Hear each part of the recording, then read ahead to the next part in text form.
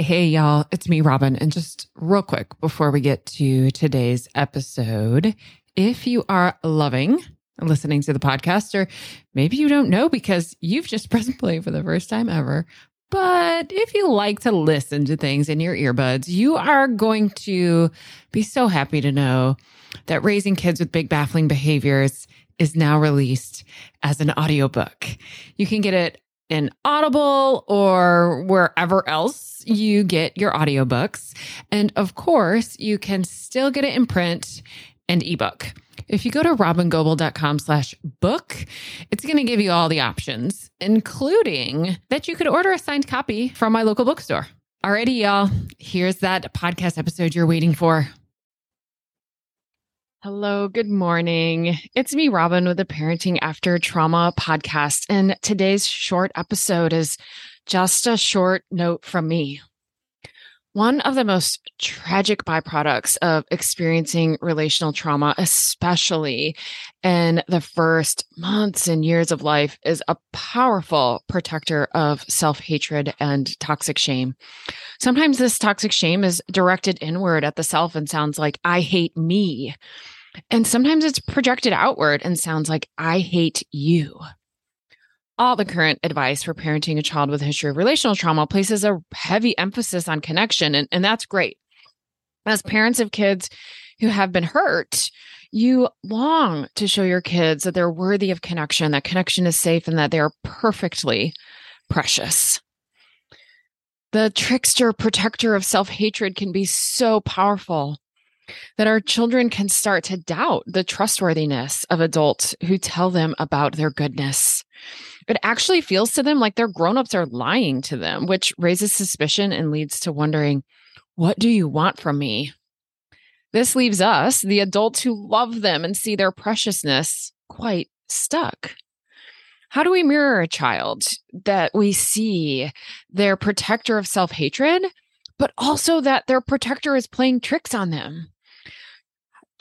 This protector is trying to protect them from more hurt by convincing themselves that they are hateable. Loving this child can leave us feeling trapped, like no matter what we do or what we say, it's the wrong thing. This self-hatred is held within a pocket of memory called disorganized attachment. Held inside that memory network is the experience of being trapped, of always wrong, and there being no way out. It makes sense that when we're with someone who's experiencing a moment of self-hatred, that we too feel trapped, always wrong, and as though there is no way out. You are feeling what your child is feeling. I unfortunately have no brilliant solution to this. The self-hatred and toxic shame is just longing for presence, attunement, and someone who's able to just be with them without trying to change them. Yet, this self-hatred will also evoke behaviors that will push you away. Perhaps one of the greatest challenges I've run across is how to stay present and attuned with someone who is desperate for you to be present and attuned, yet also desperate to avoid the vulnerability of feeling someone be present and attuned. For me, there's something regulating about understanding why things happen. It helps me feel seen and not crazy and more organized in my mind. This brings about another moment or two of regulation and helps me stay present with myself or with someone else inside this pocket of self-hatred and disorganization. And if I can have a moment or two of staying more present with myself, I feel a little tiny bit better. So maybe this helps you too. When kids express negative thoughts about themselves, it can be real easy to want to contradict them and show them the truth about what we see in them. It's almost painful not to.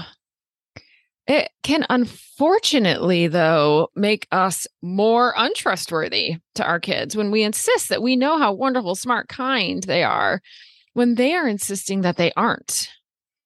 it can bring about this felt sense of like, you just don't fully know me. Or if I show you the real me, then you'll really know how bad I am. Or you're lying to me and can't be trusted. And I know that sounds extreme, but I've worked with hundreds and hundreds of kids and adults who sometimes articulate things better and more clearly than kids. And sometimes I also know this because of my own lived experience. And yes, it did eventually shift. I did eventually learn in my own heart that my own therapist and my husband, they aren't lying to me. But for years, I believed that they were. And it hurt the felt safety. It didn't help it.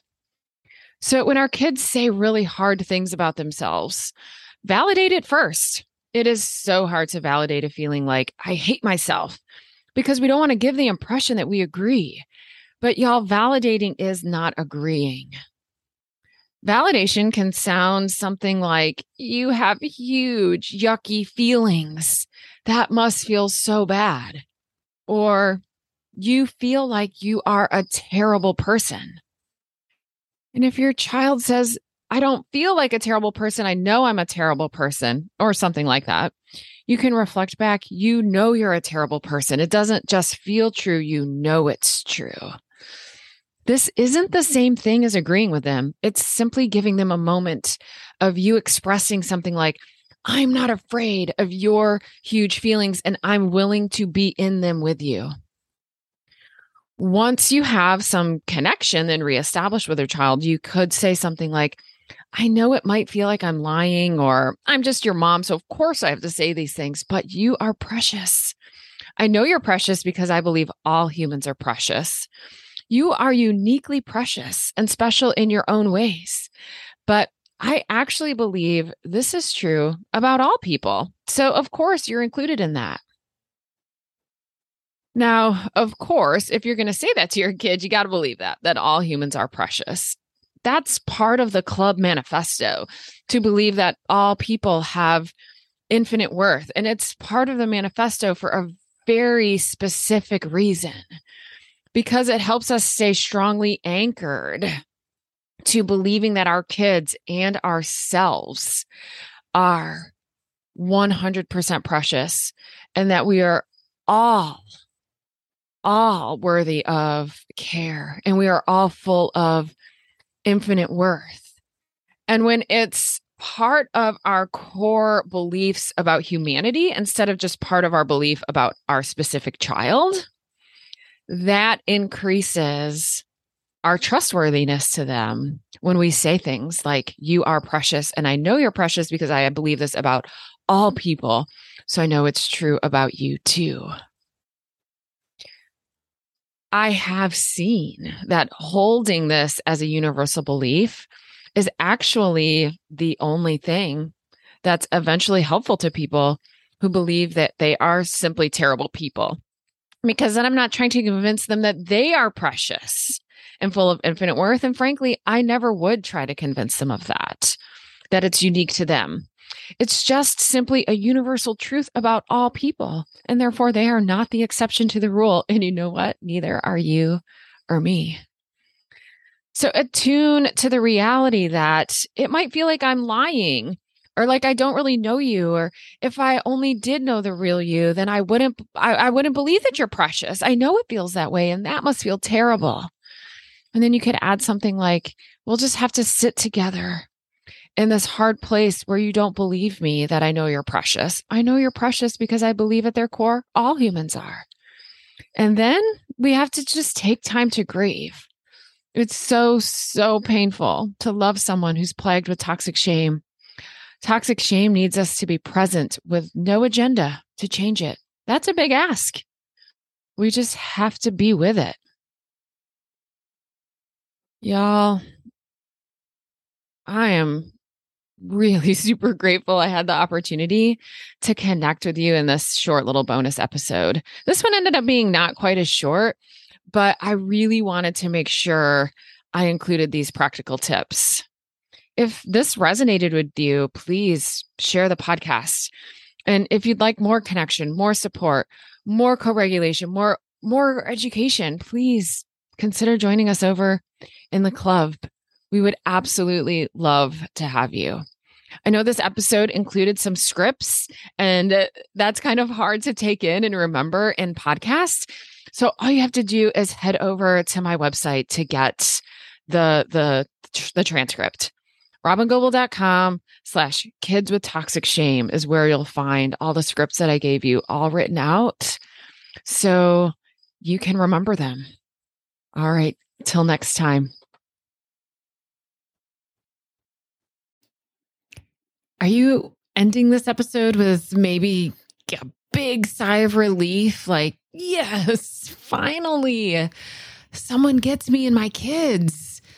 But also maybe a sense of like, okay, but now what? All right, y'all, I've got lots of possible now whats. If you want to connect with me directly, like pick my brain, have access to me almost every day, not to mention hundreds of other parents from around the world who totally get what it's like to be you, then you're going to want to join us in the club.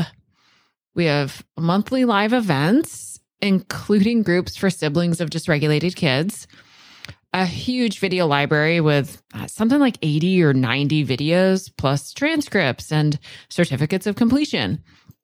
Plus, of course, a very active forum that I'm participating in every single day. We open for new members periodically, so go check robingoble.com/the club. If we aren't open now, you can put yourself on the waiting list and I'll let you know the moment we open for new members. That's robingoble.com/the club. Now, if you're a professional and you want to strengthen your capacity to work with the families of kids with big, baffling behaviors and vulnerable nervous systems, plus use all of my materials, including a 12-module course that follows raising kids with big, baffling behaviors, plus be included in an online searchable directory so families all over the world could find you, then you're looking for Being With, which is my year-long immersive training program that runs January through December. So you'll want to go to robingoble.com/beingwith, read all about it. And if you're interested, put yourself on that waiting list too.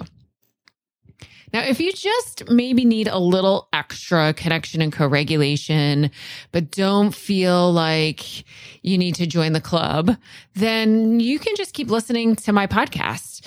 Or you could go subscribe to my Start Here podcast, and that'll give you 10 episodes in order that will take you through cultivating a great foundation of parenting with regulation, connection, and felt safety. That's at robingoble.com/start here. You have to go there. You can't just find it in your podcast app. Or you could get yourself a copy of Raising Kids with Big Baffling Behaviors, paper book, audiobook, ebook. You can get that anywhere books are sold. Or you can just head to my website, download one of my very many free resources. I keep them all really easy to access at robingoble.com/free resources. Webinars, masterclasses, ebooks, infographics, all sorts of stuff. Go check it out. See what of those things could be supportive of you or maybe to the other adults in your life who are helping support you and your child.